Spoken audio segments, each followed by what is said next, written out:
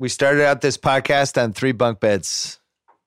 And now here it comes, the rewatchables. When their parents got married, Dale and Brennan became stepbrothers. I hate your guts. You don't say that! From the guys who brought you Talladega Nights. If you were a chick, who's the one guy you would sleep with? John Stamos. Did we just become best friends? Yup! Stepbrothers. Rated R.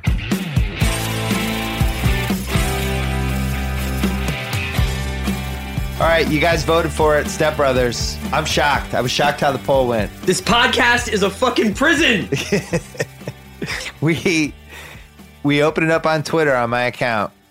Gave you 2 choices, Step Brothers or Tom Cruise movie TBD. Thought Cruise was going to win in a walk. What we learned is Step Brothers is really, really popular. Sounds like somebody's getting used to the idea that Twitter and democracy don't always go hand in hand, huh? I don't like it.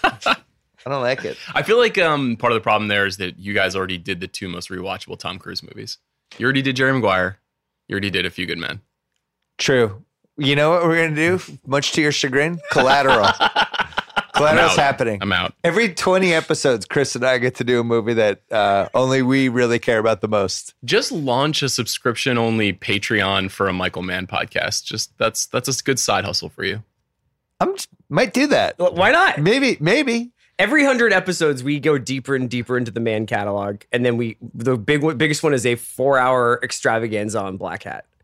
Well, that's what. Maybe we'll donate the proceeds to a 4-hour director's cut of Black Hat. You won't be able to do that because that will be the day when we shutter The Ringer. Step Brothers. We did an oral history on it on Tuesday on The Ringer, and a lot of anecdotes to be gleaned from that. Will Ferrell and I talked about Step Brothers for a while on my podcast last summer. We're going to put that at the tail end of this after we're done. He talked about it for 10, 12 minutes. I think one of the surprising things with this movie is the belated kind of brilliance of it. Mm-hmm. It took people 2 years to get going, and I think there's some factors for it. I theorized with Will Ferrell when we did the podcast last year that I think part of it was he just had so many good movies. There was almost a little Will Ferrell fatigue. Adam McKay agrees with this theory, by the way, where it was almost like a LeBron type situation where he's good every year, and then there's that year where you just vote LeBron like 5th for MVP, and it's stupid. And I think that was part of it. But as Adam pointed out, the other part is once it's on cable, and it was just one of those movies. I watched it again last night, and I think I laughed harder last night than I did the other times. It just gets funnier. There's not a lot of movies like that gain steam that are comedies. I think almost every scene in this movie is funny too. There's not like valleys like there are with there's like my favorite Bill Murray movies all have like 20-minute stretches where it's like, Stripes is an action movie now for like a little while. Yeah, that's tough. There's nothing like that in this movie. Every single scene, you're like, I can't believe I'm watching this. Yeah. And they take every single it's like, oh, they have to get from like in the car to the house, or they have to drive from this to this. And they use every single moment as an opportunity to make these guys seem more and more certifiable. Yeah, I think it's also the last truly canonical Will Ferrell movie. You know, he's made a lot of really funny movies since this movie, but this is the last one where if you're doing the Hall of Fame plaque, like it's on the plaque. You have to say Step Brothers goes in, and it comes off this incredible run of movies that he and McKay did consecutively. So Ferrell from 2001 to 2008, Zoolander, Old School, Elf, Anchorman, Kicking and Screaming, Bewitched, Talladega Nights, Blades of Glory, Semi-Pro, Step Brothers. It's not LeBron making 8 straight finals, but it's close. It's close. Yeah, it's close. There's like 5 finals. There's funny stuff in all and a couple those movies, championships in those. Yeah. When are we doing the Bewitched rewatchables? I had forgotten that happened until I saw it on the IMDb. Who was the female in that? Nicole Kidman. That was a big movie. That was a big movie with a big budget. Yeah. And it was a big failure. Was it bad, or were people just tired of Will Ferrell? It was really high concept and I think pretty confusing. It was about like a movie star who was starring in the remake of Bewitched, but she also had the same powers as the character in Bewitched. It was a very odd film. So that's an 8-year run I just banged out. To put it in perspective, Jim Carrey, 94 to 2000. Ace Ventura, The Mask, Dumb and Dumber, Ace 2, Cable Guy, Liar, Liar, Me, Myself, and Irene. Adam Sandler, 95 to 99. Billy Madison, Happy Gilmore. Bulletproof. Do you ride for Bulletproof? Underrated. Just a tiny bit? Sure. I ride for it a Damon tiny Wayans, bit. yeah. Wedding Singer, Waterboy, Big Daddy. the comedians. Should the gleam in Sean's eye? Big Daddy? I was really coming of age during Sean that. just really is a Sandler guy. Big Daddy. I like Sandler. I know. Yeah. I think. Well, Big I Daddy was a is- man-child at that time. You know. Big Daddy is flat out a good movie still to this day. I ride for yeah, Big Daddy. it's good. It's fine. My point is, good Jon it's- Stewart performance. It's really hard to get 8 straight years. Yeah. We've seen 4, we've seen 5, we've seen 6. I think comedians have a shelf life with leading a movie probably 4 to 5 years, I would say. Yeah. And that goes back to the Bill Murray era where you have Meatballs, Caddyshack, Stripes, all the way through Ghostbusters. And then comedians, either you kind of figure them out like a pitcher or they want to get more dramatic. Yeah, we've seen it over and over again. Eddie Murphy. I wrote about Mike Myers earlier this year. Very similar situation. Eddie Murphy's the gold standard. He was 82 to 88, but even that was 7 years, not 8. Yeah, and it doesn't mean that your career is over after that. No. You can still have The Nutty Professor 12 years later, but it's just not that run that we always talk about. And what's funny is he's on SNL. He's an immediate star. And the movie success didn't translate right away for whatever reason. We're talking about Will or Eddie? Will Ferrell. Okay. 96. Actually, it was 95. It was October 95. Starts with SNL. Made a couple movies. He was in Night in the Roxbury, which I actually enjoy. But it wasn't until 01 that he kind of took off. And then you saw over the course of that decade, there was the McKay-Farrell combo and that whole school of people. And then you had the Vince Vaughn and the Wilson brothers, and that's all happening. And just really great run of comedies. And now I don't know where we are with comedies. I was just trying to wonder who's Will Ferrell today. I don't think is it they're- Kevin Hart? I mean, who or is it Tiffany Haddish? Like, who's basically the comedian that you think can not only open Tiffany a movie? Haddish has made 1.5 I know. movies. We're basically like betting on future performance there. But like, I was trying to imagine like who. I think commercially it's probably Hart, but is there like an exciting film comedian right now? Chris, what about Bateman, your boy? Bateman. He's Emmy saving all nominee. his talents for the intrigue of the Ozarks, man. That's right. I think Haddish is a good one to tip for the future. She has Night School coming out later this year with Kevin Hart. They're obviously trying to, shift some of his energy onto her energy to make her a big movie star. Whether that works, I don't know. We'll see. I don't think we really have a center of the comedy universe right now with the movies, though. It's a weird time. We're coming out of the Rogan period, I guess, right?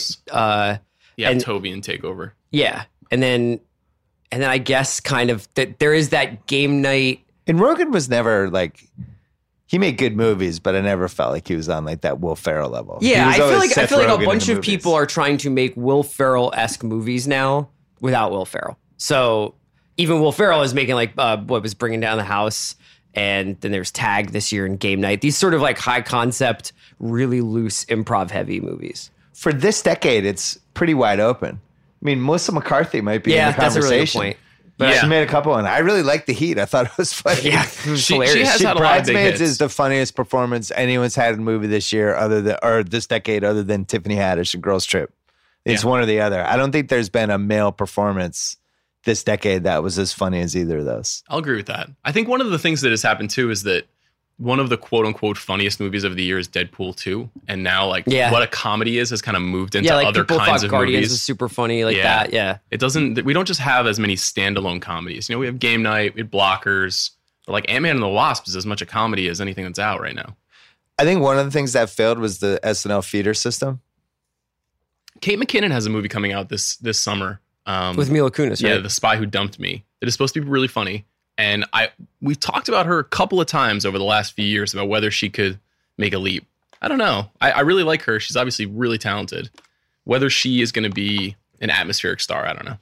I wonder if it could have been Bill Hader if he wasn't so smart and creative. Like, I think Bill Hader could have ripped off like a version of Jim Carrey's run. Maybe, yeah. I mean, Emmy nominated now. I suspect he's happy with what he's doing. I think he's super happy. Yeah. But I don't think he ever wanted that. Like, I think he could have had his version of whatever Ace Ventura was, and it just wasn't going to happen. Yeah, the SNL feeder system broke down this decade. I think it delivered some female stars, but they did not like the Will Ferrell, Sandler kind of translatable. But I think crucially, like what happens with Ferrell in that 07, that Anchorman Talladega Step Brothers thing is like they had like a very concerted thing that they were trying to do of like, we're going to take this like American idiot character and put him in a couple of different environments and like play around with these different settings. And there was like a level of care about building the world that this character was going to be in that sometimes is lacking from like mainstream comedies. I think Sandberg, had he chosen to keep making movies, could have had a run that we would have looked back on really nicely.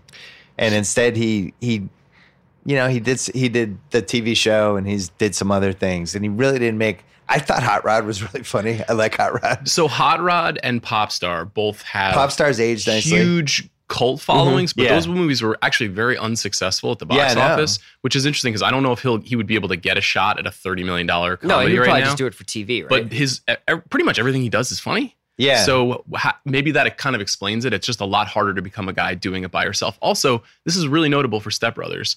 Will Ferrell almost never does it by himself. He's always got Vince Vaughn, or he's always got Amy Poehler, or he's always got John C. Reilly or John Heder. He's always has like a partner, a number two. And that's a very smart move that he has made over the years. Well, the other smart move is aligning himself with Adam McKay, who was the big winner of the oral history we did. Just person after person talking about what a genius he is, which we knew he was really good at what he did.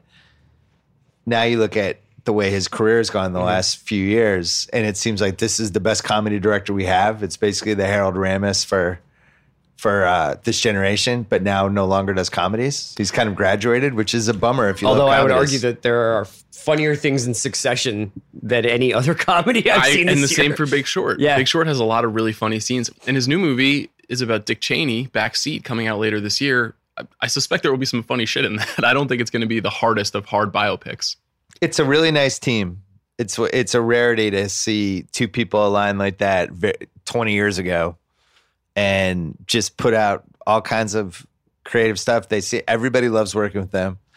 I think they have probably the highest approval rating of just about anybody in LA other than Mike Schur. And I mean, it's a handful of people where you never hear anything bad about them. Yeah, those guys are cool and they're good and they make good stuff. Yeah, people just like being in their orbit, and they also find a lot of talent, and they seem to bring the best out of people that, somebody like Catherine Hahn, who's unbelievable in this movie, they just kind of look at her and go, hey, she's good. Let's unleash her. Same thing for Adam Scott. Adam Scott was in Tell Me You Love Me. Adam Scott seemed like wearing a prosthetic penis. Third guy in a drama, just was going to be a kind of a background player. And now between this and Eastbound kind of has like a second life as a comedic actor. Had never done comedy before. Yeah. And, it's the same thing with Anchorman. Steve Carell and Paul Rudd were not brand names at that point in time. They had done stuff, but he made those guys really famous. Apatow's another one that people just seem to love working with. Yeah. And it seems to be a recurring theme in the comedy circles. You hear the same thing about both of those guys too, which is that on set, they're like, let's just blow it up if it's not working. And they're always yelling at their actors to say funny shit. They're always coming up with lines on the spot. And this movie in particular, Step Brothers, it's not really a movie. Like, there's not really a story that you care about. No. But you are, as Chris was saying, like, you're waiting in every scene for something really wild to happen because you can feel that there's some exciting creative tension on the set. Well, McKay said in the oral history that the whole genesis for this movie is, McKay said, I would love to see a movie where bunk beds collapse. And that was how Step Brothers was created. And then they started saying stuff like, I want to see a movie where little kids beat the shit out of grown men. And then he said, I remembered a story from when I grew up where a kid on our block threatened a grown up. So they just took these seeds of things they thought were funny. They thought SeaWorld was funny. They did a whole thing at SeaWorld that got cut out that then they used for Anchorman 2. But they just started with these like just idea blocks. Yeah. And then, all right, how does that work? And they landed on just, well, what if Will Ferrell and John C. Reilly were just these grown-ups who lived at home? This is the one they should have they should have broken the mold after this. I think one of the problems with a lot of comedies, especially in the after Step Brothers and after this block of movies, is they just feel so heavily improvised that you're like, you guys didn't have a script, right? Like, you guys had an idea that was like, what if we're frat people? Like what if we have to go back to school? And then like they just improvise the entire movie. But at some point, someone is like, you have to have some part of a movie in here. Yeah. Like Blockers is really funny, but there is like a whole part of Blockers where like, and now you guys have to like go to the hotel to stop them now for real. And this never has that. It never has like the Catalina wine mixer, all the stuff that's like this stupid movie stuff is still just as funny as any of the funny sequences. They also had this happen with Anchorman, where Anchorman came out and it did reasonably well and then just gained steam. And I think I did the movie quotes gimmick with Anchorman probably in 2009. And it still hadn't really, maybe Twitter wasn't around really at that point yet, but I was surprised by the emails I got. Like, wow, I love that movie too. I've watched that 20 times and it just seemed like, and now it's like Anchorman. It's blown up into something totally different. With Step Brothers, I don't know what year that happened with this movie, but it was, I would say, at least like 5 or 6 years after. Fennessey definitely started saying this is a house of learned doctors to me. Like within 2 years? Pretty early on. Sean was a big Dale guy. The thing is there's something really genius about stupid people insisting that they're smart. And Dale and Brennan think they're so smart. Yeah. And they're obviously complete morons. Yeah. And if they're not morons, there's something wrong with them. Yeah. And I don't know. It's just an ingenious thing. And also, John C. Reilly was not an untapped resource. He's literally one of the greatest character actors who's ever lived. But to just be like, it's now time for you to be in a big, broad Hollywood comedy with the funniest movie actor in the world and go toe-to-toe with him. And to win sometimes is just amazing. This is also with Anchorman. It doesn't sound like there was any like stress or people were like upset or having breakdowns or anything. But they shot like 2 full movies for Anchorman. Like there's basically 2 Anchormans, and they had a 4-hour cut of this, or they could have had a 4-hour cut of Step Brothers, and they said they shot like 1 million feet of film. Yeah. It's like, it is like Apocalypse Now. It's like they just like went to the jungle and just kept shooting. And I kind of just, I mean, I don't know if there's another version of Step Brothers that's 4 hours long, but I would certainly honestly just watch it on a loop. There's 20-minute scenes that they cut out of the movie. I'm torn on it because like I watched all the Anchorman deleted scenes and I almost wish I hadn't seen them because it messed with the movie that I'm used to in my head. And then there's these things over here. I've only been happy a couple times with deleted scenes. Boogie Nights is my favorite deleted scene. Those are good ones. McKay has a really good sense of when to cut it. You know, I mean, the original cut of this movie is only 95 minutes. It's pretty short, and it needs to be short because there's no point. There's no story. There's no plot. There are no stakes to anything that's happening. It's just like be funny for 95 minutes. Yeah, well, we can get to some of the nitpicks. There's nitpicks and Step Brothers. A couple small ones. Roger Ebert trashed this movie, which Will Ferrell and McKay, they loved, and Will Ferrell talked about that on the podcast I did with him. An iconic review. Iconic. Near the end, like he's really crusty old guy at this point. It's like an existential crisis for him. He literally writes, I think, what are we doing here? Yeah. Sometimes I think I am living in a nightmare. All about me. Standards are collapsing. Manners are evaporating. People show no respect for themselves. I am not a moralistic nut. I'm proud of the X-rated movie I once wrote. I like vulgarity if it's funny or serves a purpose.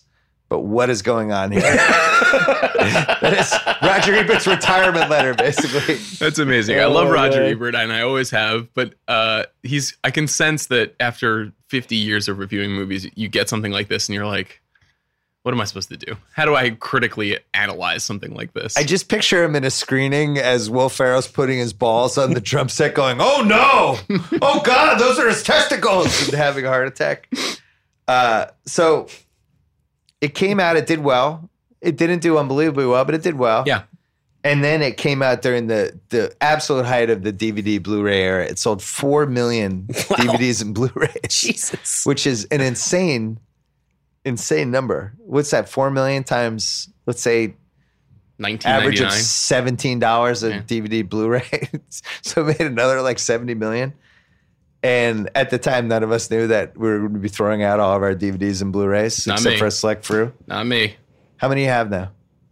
More than 1,000. But you haven't thrown any of them out? No, I love them. I kept 50. 50? Yeah, I kept like 50. This I is got rid actually of a good everything else. standalone pod. Is Bill's 50 Blu-rays? It's an unassailable crew of DVDs and Blu-rays, including multiple Halloweens. Halloween just kept releasing them. Let's hit the categories, but first, let's take a break. Hey, if you love to score amazing deals in incredible hotels, you'll love Hotel Tonight. Hotel Tonight partners with hotels to help them sell their unsold rooms, helping you find sweet deals at cool top-rated hotels. Hotel Tonight shows you the best deals at hotels you'd actually want to stay at. No more scrolling through endless lists of choices. Even though their name's Hotel Tonight, they're not just for last-minute bookings. You can book an audience perfect for planners and procrastinators alike. Hotel Tonight is perfect for spontaneous weekend getaways, staycations, 3-day weekends, road trips, business bookings, and more. So easy to use. Books hotels in 10 seconds, 3 taps, and a swipe. There's even the HT Perks program where the more you book, the better the deals get. As you've heard me say many times, I've used Hotel Tonight for a variety of youth soccer tournaments around California, now youth baseball too. That's coming. So yeah, thank you, Hotel Tonight. Use their app to start scoring amazing deals at incredible hotels. That's Hotel Tonight, the only booking app that you need. And since we're here, don't forget about the Ringer Podcast Network, which we have, 22, 23 shows at this point. From a pop culture standpoint, we have Larry Wilmore. We have The Watch with Andy Greenwald and Chris Ryan. We have our new music podcast. Oh, yeah. Micah Peters on Shuffle. That's been on fire. Every week we've had some sort of music, something happening. So that was a great 2 months. Great way to start the feed. If you love music, I would highly recommend that one. And not to mention Channel 33, which has some of our high-level conversations, the Press Box, Jam Session, Damage Control, The Big Picture with Sean Fennessey. So check all of those out. Just go to theringer.com/podcasts. And if you haven't sampled any of those, it's summer. There's no sports going on. Give it all a whirl. We might bring the Recapables back too very soon. Stay tuned for that as well. Anyway, theringer.com/podcast. Check it out. Back to the rewatchables. All right, we're back. You guys wanted this. Step Brothers rewatchables. Step Space Brothers, by the way. Common mistake on Twitter is to do the Step Brothers. Common mistake combo. you make. I made it this week, and it got corrected. Did you? Yeah, I got corrected. Compliment of, It's tough. hey, man, it's Step Brothers. Wow, all of It's not Chris's Step burner Brothers. accounts. I know. All my bots. Chris is on still balling 33. All my Derek bots. Most rewatchable scene. We do these a lot. This is tough. This was tough, some of these categories for this movie. Throw some out. I had 4 nominees. Feel free to add. The first dinner scene, when the whole family's together for the first time, just start to finish really great. And John C. Reilly makes Will Ferrell cry. Just start to finish great. You mean not the one that with Derek before that? No, just the before. 4 of them. Yeah. The one where they're crying. Yeah. Hurts his feelings. Yeah. And then it ends with Will Ferrell going to shake Richard Jenkins' hand and he's just pulling it away slowly and walks away. The drum scene is a masterpiece that ends with the fight in the yard. Yeah. It just keeps going and going. And then Mary Steenburgen says, "What the fuck is going on?" Or whatever she says. The bunk beds breaking is just like, you could say it 100 times and it's still funny each time. And then the boat video. I have those as the big 4. You could also throw in the Catalina mixer, the song, and just that whole moment. Anything else? Anything else you would add? Would you include them being grounded after the fact? After the what is it? After the drum set scene when they're grounded and he's just like, this is we live on planet bullshit. Yeah, that whole speech between that whole interaction between Jenkins and Steenburgen and Riley and Farrell is like, it's just mind blowing seeing those two sitting on the couch, because you can tell that they're just like throwing lines out. But yeah, every time I laugh at a different one harder. I would say Adam Scott, Derek popping his head up into the treehouse is Getting one of my punched in the favorite face. scenes. Yeah, that's getting good punched in right the face. I haven't had a carb since 2004. This is one of my favorite lines in the whole movie. The very obvious body double for the abs. The abs Yeah. is incredible. And everything that leads up to that too, when they're looking at the porno mags where he's like, it's like I'm masturbating in a time machine, you know, all that stuff. Everything happening in the treehouse is incredible. There's a lot that I think of these almost like not like scenes, but micro moments. You know? It's really a movie of lines and dialogue and all these little tiny things. Yeah, like the job interview. Yes, the job interview is like I could have put that in there too. Yeah. There's this great 2 Chainz song. Pan. Can you spell that? Right. So yes, that's exactly what I was going to bring up. There's this great 2 Chainz song called Trap Back. This is weird. It's not an EP. It's not a big song, but it's just 2 Chainz rapping. And then in the middle of the song, it just stops. And then it just plays the audio of the pan scene for a minute and a half and ends with, "Get out of my office." It's the funniest thing in the world. And it was a recognition that 2 Chainz also knows that Step Brothers is unbelievable. And you can just put dialogue from the movie into a song and people will love it. That scene, though, Will Ferrell weirdly influential on that period of rap music because of he basically invents Watch the Throne. Yes, Kanye loves Will Ferrell and famously quoted, "You can't don't lose your dinosaur." You know, he gave that in an interview 4 or 5 years ago to our friend Zach Barron. Yeah. The drum scene is the winner. I know you touched my drum set, and I want to hear that dirty little mouth admit it. You get out of my face, or I'm gonna roundhouse your ass. You swear on your mom's life that you didn't touch it then. I don't have to swear to shit. That's because you fucking touched my drum set, because I know cops doesn't start till 4. Where are you going? I'm going upstairs. Because I'm gonna put my nutsack on your drum set. You like the drum scene the best? For me, it's the winner. Including all the way up through the fight? Everything. The just him getting up and going, I'm putting my balls on your drum set. There's I would say probably. I don't know how you think of that. There's probably a more than significant amount of time devoted in Alan Siegel's oral history to how they designed and created the fake testicles. And that's like his favorite memento from a movie set, right? So they said it was a few $1,000s. And then in my half-ass internet research, which I'll step on here, they claimed it was $20,000. So it's somewhere between a few thousand and 20,000, but was clearly at some point the designer dude was said to McKay, like, "Hey man, if we want to make a really nice set of these, it's going to cost you." And McKay's like, "Go, blank checkbook, do what you need to do." And did such a good job. Ferrell asked to keep them and brings them out for dinner parties and things like that because he's Will Ferrell. I'm going with the treehouse. I'm just going to read one very important line. Okay. "What is your problem, man?" This is Dale talking to Derek. Derek says, "My problem? I don't know. I don't have a problem, Dale. Actually, I have the opposite of a problem. I made over $550K last year." Adam Scott is an amazing dickhead. What do you have? I'm going with the scene after when they get grounded. Okay. Yeah. What's aged the worst? Not a lot. This was the tail end of the era before gay slurs and comedies and stuff. Yes. This one when they were like, "Oh, we can't have those anymore." Yeah. And it does stand out in this. It's kind of like this is the Hangover is way more guilty of it than this movie, but it's in this movie. Yeah. It's in a lot. It's in Superbad too. Mm-hmm. But all of a sudden, like around once Twitter started, and then people started mobilizing, that was it. It's about 2010 when you can't make that joke anymore. Yeah. Casting what ifs, not a lot. They started this movie with John C. Reilly and Will Ferrell, and then went and found actors that like the only one was the Adam Scott character, Derek, which they auditioned John Hamm and Thomas Lennon for, and they saw something in Adam Scott in his audition that they just like. Was this before Bad Men?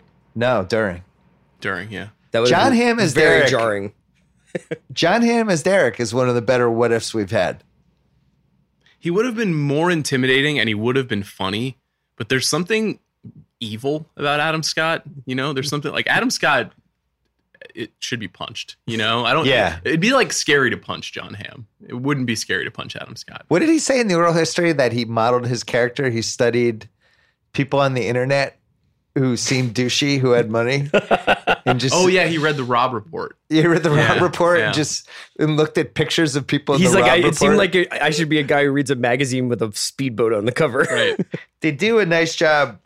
When he's name dropping people at the first dinner and later, it's all people who also seem douchey. He calls Mark Cuban the Cubes. Chad Michael Murray, Bobby Flay, Seal. And then he says, we have 20 minutes till the Dane Cook pay-per-view starts.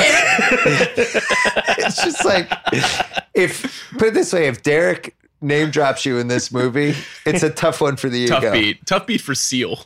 Yes, poor Seal. What's wrong with Seal? Seal's like, what did I do? So that was it for casting what ifs. Well, I've never been happier to do the Deanne Waiters Award until we do Boogie Nights, which is going to happen at some point. This is the Deanne Waiters Award. There's just a lot of heat checks in this movie. Yeah. There's the stats, basketball box score wise, would be really crazy. I don't know if anyone's had a bench like this of just the second unit coming in. Yeah, it's a lot of rondos. It's a lot of like 9 assists, 7 boards, 4 steals. Everybody's just filling it up. Yeah. So you got Rob Riggle. Yep. Yeah. This is like really the first time I think I saw Rob Riggle. Yeah. He's in Hangover, right? He plays the cop. Yeah. He tasers Andrea him. Savage. Yep. You have the little kid, the bully. You have Derek's son singing. Derek's son singing. But Is Han in this? yeah, there's only one winner. Well, I mean, Horatio Sands. Horatio as the Sands. 80s Billy Joel cover band singer. It's amazing. But Catherine Hahn not only wins, but I would argue one of the great heat checks that we've ever discussed in the rewatchables. She's in how many scenes? 5? She's in like 7 minutes of this movie. One of the funniest movie performances ever. McKay said the first scene when she gets turned on because John C. Reilly punched Derek, and she's basically just kind of mounting him, and he said that was not only the funniest performance he's seen, but the greatest acting performance he's ever witnessed. She really commits. That's what makes this work. I want to put you in a ball and put you inside my vagina. She's just a lunatic. She's so good. I don't understand why. I know she had kids and stuff, and sometimes with actors, they don't do as many roles as maybe they would have if they were a man. I don't understand why she's not a bigger star. She's one of my favorite actresses. She's never bad. She's done a lot of phenomenal stuff. in Bad Moms. I was going to say Carrie she's Simmons' in Bad favorite Moms, movie. which was a huge hit. Yeah. So she's had a really good career. I mean, she made a couple of But never streaming shows. was able to lead like a really successful TV show or movie, which I think is a failure. Not on her. Yeah, on she's just really Hollywood. great. Yeah, And she should have stars led in something. Afternoon Delight. She's incredible in that. Yep. She got in the Jill Soloway universe. She was on Transparent for a while, and then she was on I Love Dick.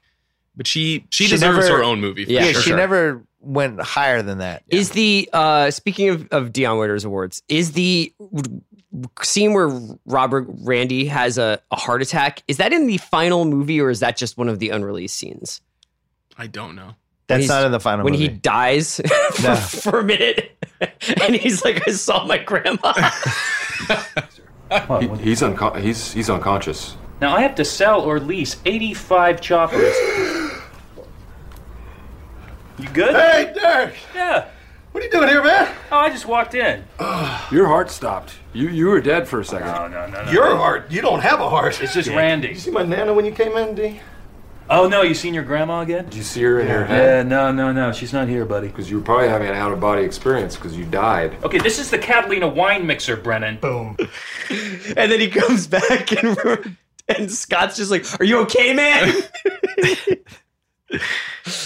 Catherine Hahn, there's not 10 seconds where she's not funny in this movie. Yeah, Hahn It's gets really it. great.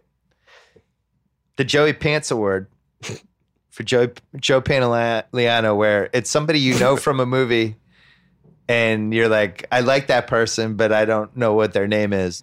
Andrea Savage, I've always liked. And she's one of those where it's like, oh, that's the one that ends up with Will Ferrell and Step Brothers. And then you see them in something. She's in The House and she's really good. I actually like The House. Oh, The House. I said bringing down The House. It's The House. No, yeah. The House. The House is underrated. She's great in The House. And I remember watching The House and going, A, who is this person? B, why didn't they do more stuff? And then go into research. And she basically just had kids and was checked out for She has years. a show now, though. She's on She's back. She has now. a show on True TV called Yeah. I'm Sorry. Right. Yeah. She's really friend of the watch. Yeah, she came on the Throne Show. Yeah. So she, in the oral history, it said she was in Party Down with Adam Scott initially, but then got pregnant and had to leave the Wild What If. the show. Yeah, Lizzie and Lizzie Kaplan Kaplan got replaced the her. role. But, she's really funny in this movie. She's a good Joey Pants. Half-assed internet research. John C. Reilly really cried during the divorce scene. Actually, like real tears, had a real acting performance. Did you, as a COD, as a child of divorce, did you identify with that scene? 100%. 100%. When It's Kramer for Han Kramer versus starts Kramer crying in that too, scene. and she's like, "Oh, honey," and Adam Scott's like, "Why are you calling him honey?" Boats and Hose was made by the controversial Dr. Luke. Yeah. The Nina, Santa Maria. I'll do you in the bottom while you're drinking sangria. Nachos, lemon heads, my dad's boat. You won't go down cause my dick can float. We sail around the world and go port to His career took a downturn, we'll say. Yeah, you After. know, I suspect that was because Dr. Luke somewhat famously was the guitarist on Saturday Night Live for years. And so he had hooks with all these guys. And He Hal was Willner did the music and exactly. Yeah, and that's how Luke came in. But Luke was, I think, was the guitarist when McKay and Farrell were on the show. Will Ferrell did his own singing, and Riley did all the drumming at the Catalina Wine Mixer. That was all them doing it in the moment. The performance of Porti Volare is like weirdly good. Yeah. By Will Ferrell. Will Ferrell's is he just a good like singer? He's like crazy talented. He really is. He's like one of the most talented people That's we've not had. a pop song. That's opera. No. Yeah. He's really good. Adam Scott lip synced "Sweet Child O' Mine," Yeah. Yeah. It was the one guy in the van. which I never noticed all the other times I watched this movie, but then when I had that tidbit, I did notice it this time. That's also one of the most rewatchable scenes. The a cappella rendition of It's Guns that's N' good. Roses. Come on, honey. And then the dinosaur monologue, as covered in the oral history, ad-libbed by Jenkins and McKay during one of those just throwing shit out. Let's throw shit against the wall. They start doing it. They only do 2 takes of it. McKay promises Jenkins he won't use it in the movie, and then sees him before the screening, and he's like, "Did you fucking use that thing?" And he's like, "Yeah, I did." And that's how he found out the dinosaur scene was in there. And that's like an awesome scene. It arguably could have been in our best, most rewatchable scenes. It's a great monologue. It's my favorite exchange of 3 characters talking. Because Jenkins says, "So I thought I'll be a doctor for a little while and then go back to that." And then Brennan says, "How is that even a skill?" And then Dale says, "You're a human. You could never be a dinosaur." They're so credulous in that moment. It's great. Gotta find your dinosaur. Richard Jenkins, it's worth Let's do Jenkins for 3 minutes. Okay, so Jenkins, when character actor for 100 years. he's trying to do the dishes, and Riley is like, "What happens if she sees me coming out of the shower and sees what does he call his like chest hair?" Down my to chest my hair's like ball a. Here's a scenario for you, Dad. Suppose Nancy sees me coming out of the shower and decides to come on to me. I'm looking good. I've got a luscious V of hair going from my chest pubes down to my ball throat. And she takes one look at me and she goes, "Oh my God, I've had the old bull, now I want the young calf." And she grabs me by the wings. Shut the fuck up!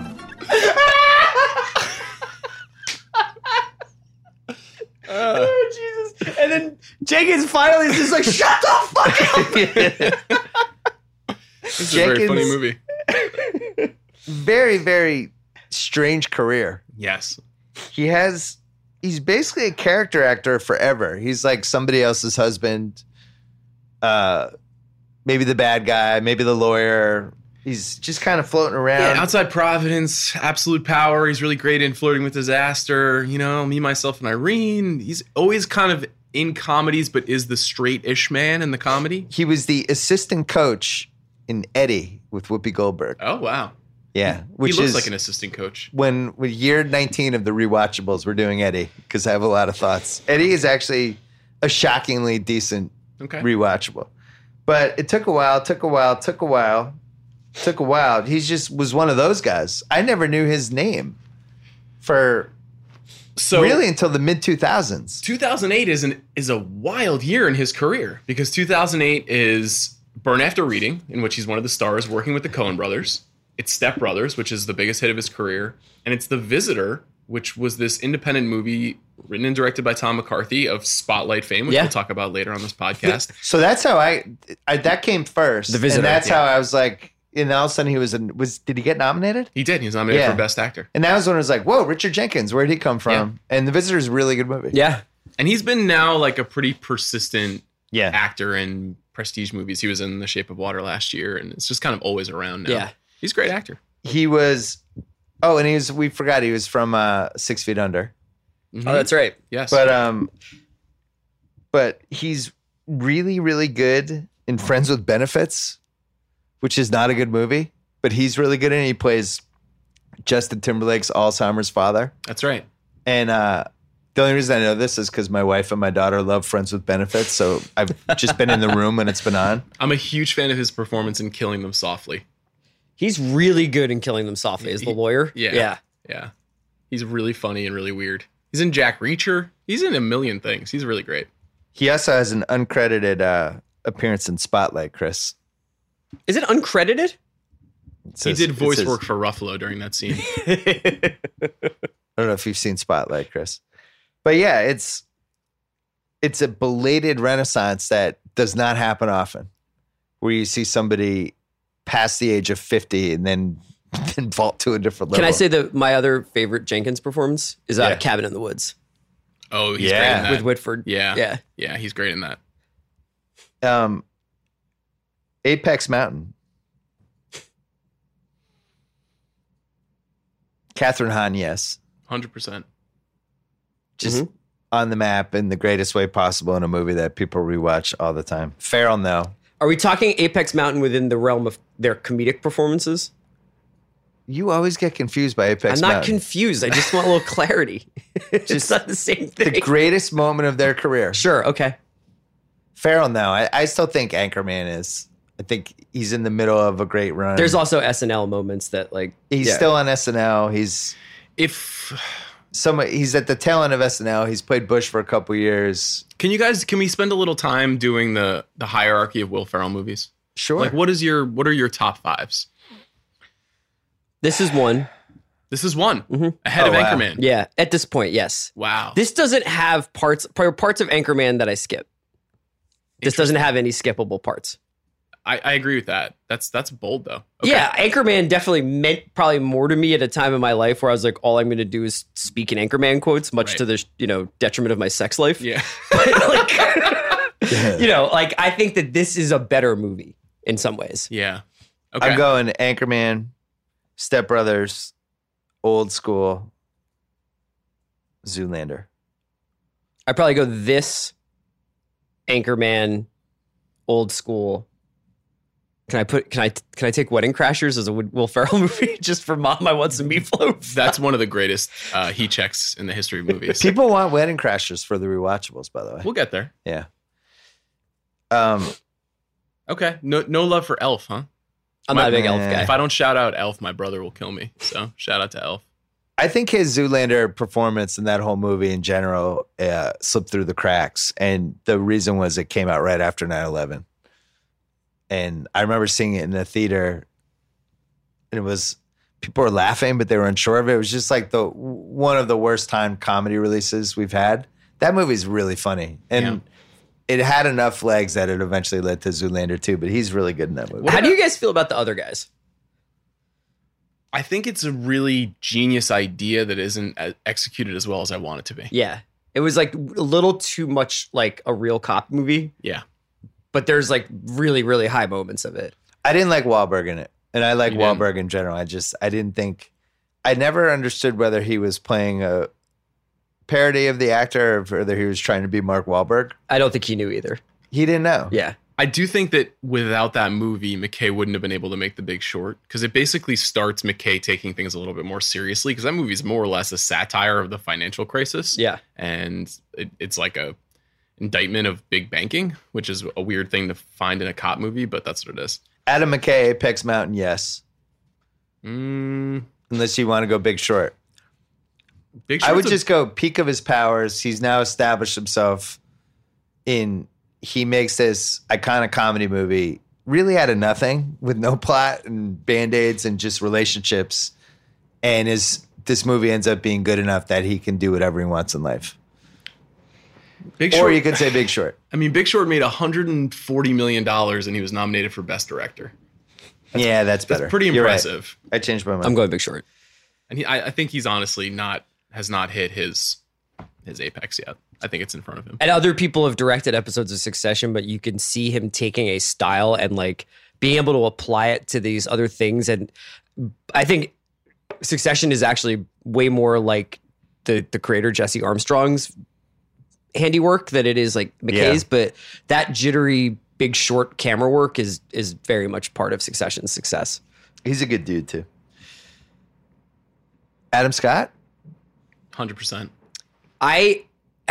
His performance in Eastbound and Down, he's in 2.5 scenes in Eastbound and Down, maybe, like, is so mind-blowing. And I know that I know that it might just be my personal affinity for Eastbound and Down. I would also say that, like, I just need to shout out Ashley Schaefer BMW, Will Ferrell from Eastbound and Down. And one of the greatest ever deleted scenes is or not even deleted scenes, but extended scenes, is if you go on YouTube and see Will Ferrell's scene with Craig Robinson and Danny McBride where they face off at the BMW dealership, and Will Ferrell does this long speech about his plums going to market. It's just like it's eye-watering, man. It's so good. But I would say Adam Scott. I'm gonna say Eastbound is my. So his character's name is Pat Anderson. He plays an agent in Eastbound and Down. Yeah. And he has an exchange with Dustin Powers, John Hawkes. And John Hawkes says, "You got some credentials there, pal?" And Pat Anderson says, "Yeah, I got some credentials." And he reveals a black credit card.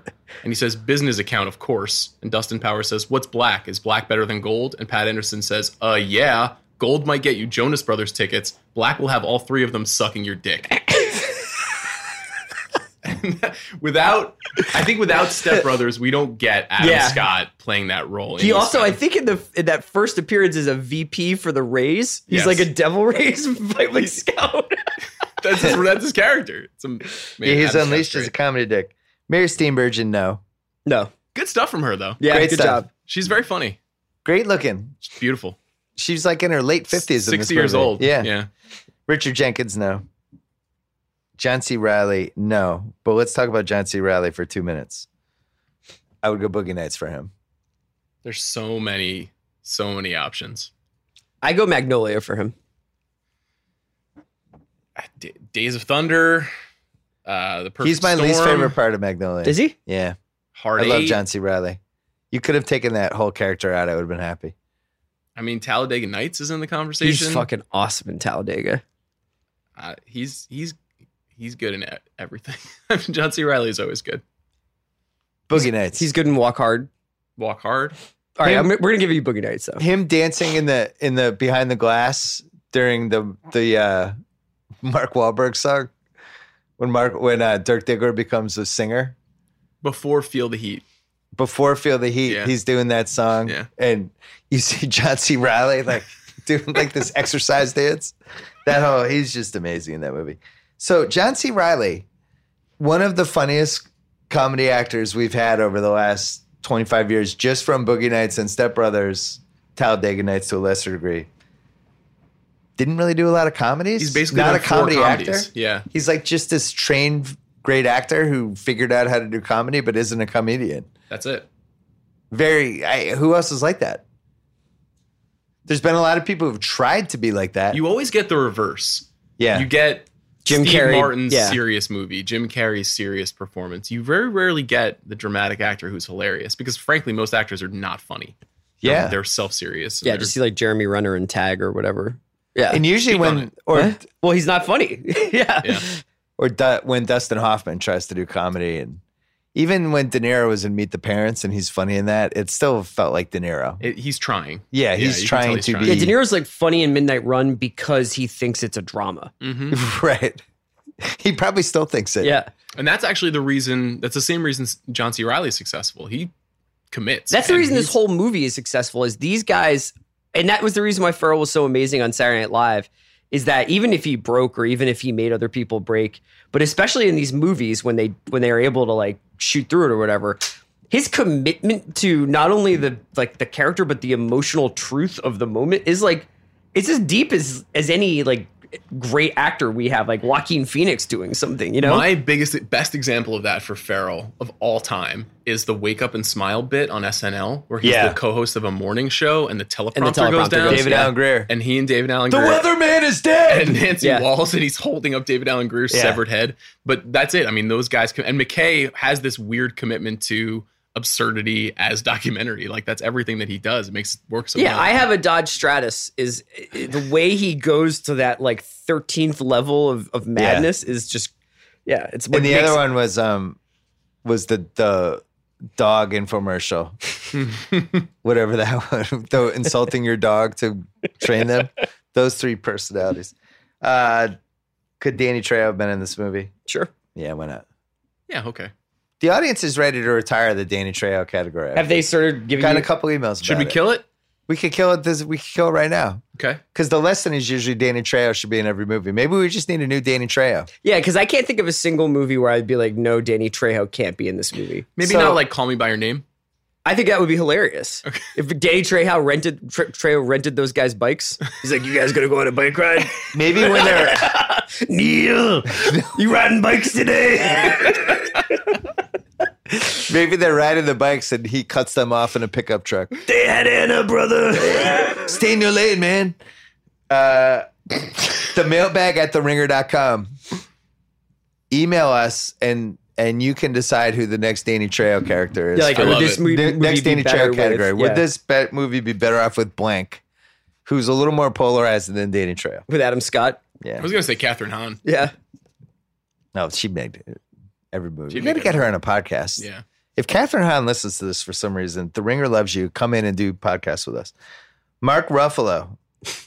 By the way, I saw her at a party once. I was at like one of those stupid Hollywood, like after the night before the award parties. I don't remember what it was for, like Emmys. And she was there.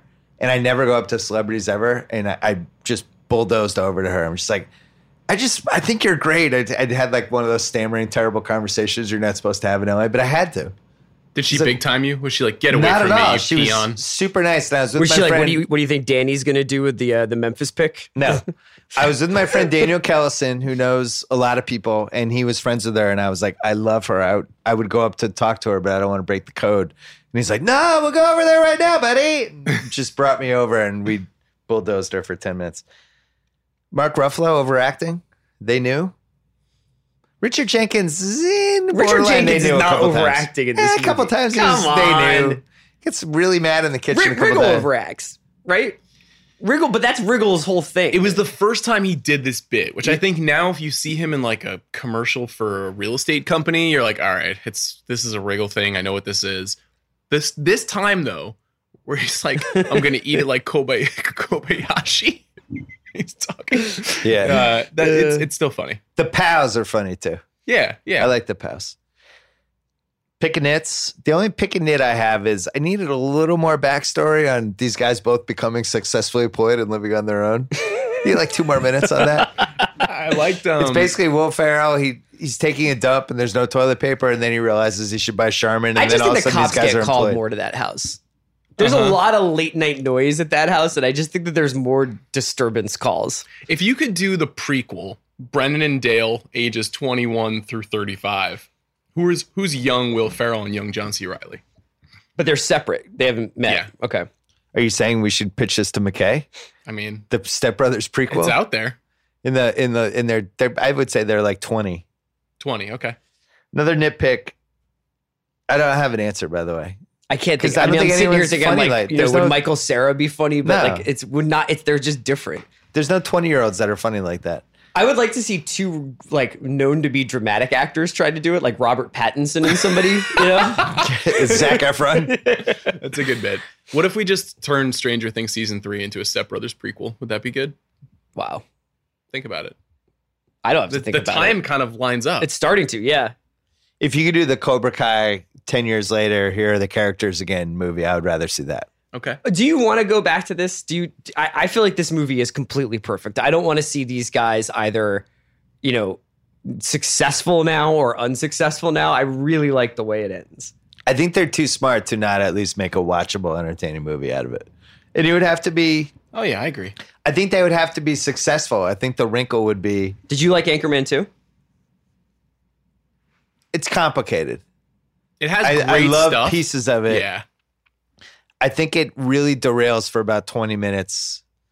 That whole When he's blind? When he's blind is I think it seemed hilarious to them, but it just should have been a deleted scene. It didn't need to be in the movie. You just got to accept them for what they do, though. Like, they just go for it every time. He's like, he's going to be blind now. And then he's blind for 20 minutes in the movie, and you just have to accept it. But when we did the oral history on Step Brothers, they had moments like that in that movie, and they were like, that's great, but that should come out. Yeah. And it's the one time they didn't realize it should come out. It really grinds it down. I think there's stretches in Anchorman 2 that are just lights out. Agree. It's on Epix all the time. I think I'm the only one with Epix. And you're the only one watching. Yeah, Epix. the only one who knows what channel Epix is. It's in the late 500s. Picky Nits. This isn't a Picky Nits because it's funny and they did it intentionally, but just having lived in Southern California, it's hilarious that they do the Catalina Island, but then they shoot stuff that's clearly on like the cliffs of Malibu or Laguna Beach. Yeah. Like Catalina Island doesn't look like that at all, but they do that intentionally to fuck with people. Yeah, I think it's possible they couldn't get the permit on Catalina too. You know, I'm not sure they let you shoot on Catalina. Best quote, too many to choose from. So many contenders. But I think the legacy quote from this movie is it's a fucking Catalina wine mixer, man. Like that whole thing. You can throw, if anyone loves that movie, you can throw that out. You can throw that out wherever people get it. I think Did We Just Become Best Friends is a pretty big one too. To pick a best quote is impossible. Yeah, it's like I would say this movie is all quotes. If I said, "Why do you have Randy Jackson's autograph on a martial arts weapon?" Isn't that like as good as any quote in any movie? Everything Derek says is funny though. You know what gets my dick hard? Helping out my friends. Everything Derek says to Richard Jenkins when he's kissing his ass to help him sell his house also just so he's the best. I love Derek. I love his first name drop thing when he's like, I was with Mark Cuban, the Cubes, and then just starts listing all of these douchey celebrities from 2008. Dane Cook, pay-per-view, 20 minutes, let's go! Probably unanswerable questions. Did Will Ferrell really last with the therapist? Yes. It's a comedy, so you can't argue with it. I guarantee you if they make Step Brothers 2, Andrea Savage is going to be in it. You know, and like it's still in the mix.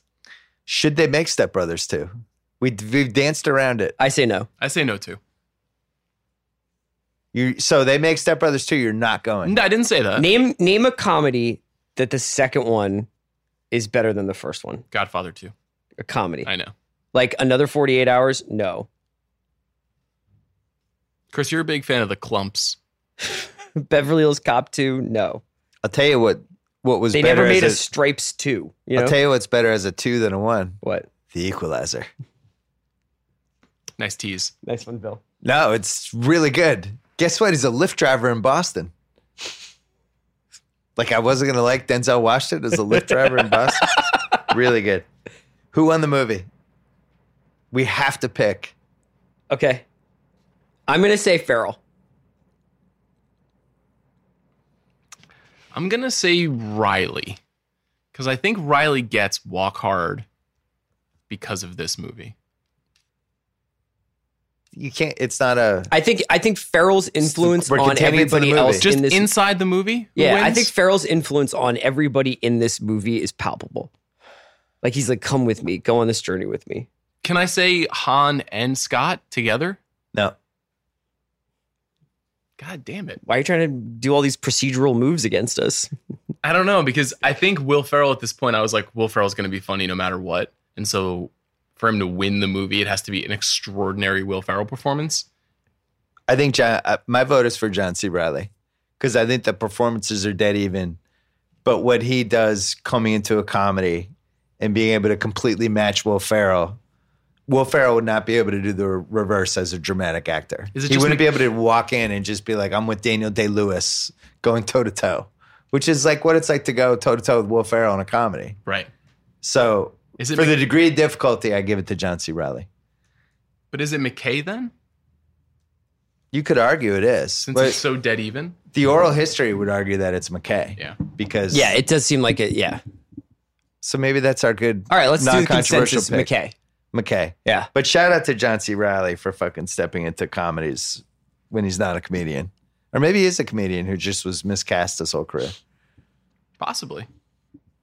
I know he shouldn't have been a catcher in For Love of the Game. I'm curious about you not liking his part in Magnolia.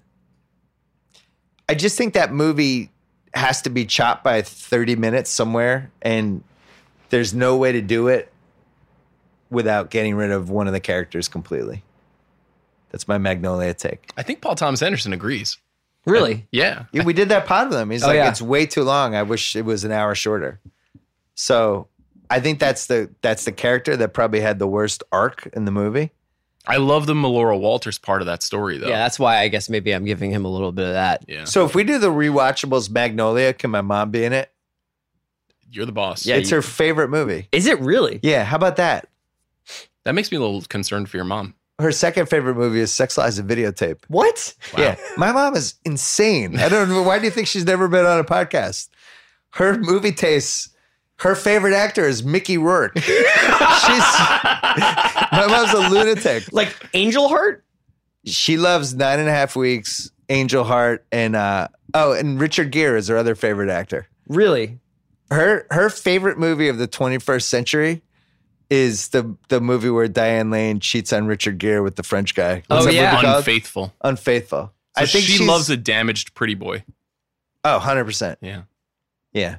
Just like Chris Ryan. When we do Unfaithful rewatchables, we should do a Diane Lane one at some point because Diane Lane is my favorite actress of the last 30 years who wasn't a bigger deal. You ready for Under the Tuscan Sun? I love Diane Lane. Diane Lane's incredible in Perfect Storm. What's that interesting accent, one of the all-time it's a bad accent. Blindingly bad Boston accents. Yeah, it's a bad one. You and me, Tommy. The thing with Diane Lane, she reached this really hard to get to place where all men are attracted to her and love her, and women aren't threatened by her and also agree that she's attractive and they love her. And that does not happen often with leading actresses. She's great. I've been with her since The Outsiders. I think we're the same age. You and Diane Lane? I remember even before that, she made that French movie. What was that movie? She's in France. She meets a boy. That was like her breakout movie. She was on the cover of Time magazine. I don't remember. If you and Daniel Kellison are at a party and you spot Diane Lane and Daniel's like, I know Diane Lane, let's go talk to her. Do you work up the gumption to do it? Not only do I work up the gumption to do it, it's the best 10 minutes of her life. Wow. Of her life? Yeah. Wow. That's a strong call. No, I would be like, hey, Diane Lane, you're a great actress. I'm going to start doing that. I've really enjoyed your work over the years. People love direct address when they're called by their full name. Hey, Sean Fennessey, you're a great editor. A Little Romance. That's the movie. Oh, 1979. Yeah.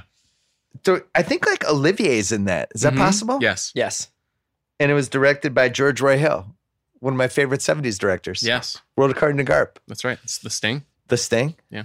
Yeah. All right. Chris Ryan, Sean Fennessey. What are we doing next week? Is Midnight Run Midnight next Run week? is on the schedule. Because it's 30th anniversary. It's our turn, Bill! I got 2 words for you, Chris Ryan. Shut the fuck up. Next week, Midnight Run. There you go.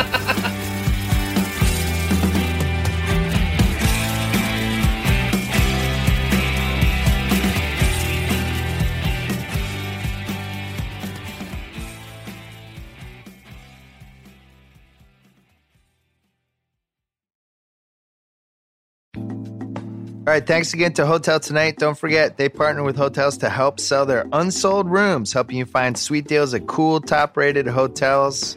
Not just for last-minute bookings, perfect for planners and procrastinators alike. Spontaneous weekend getaways, staycations, 3-day weekends, and more. Easy to use, 10 seconds, 3 taps, and a swipe.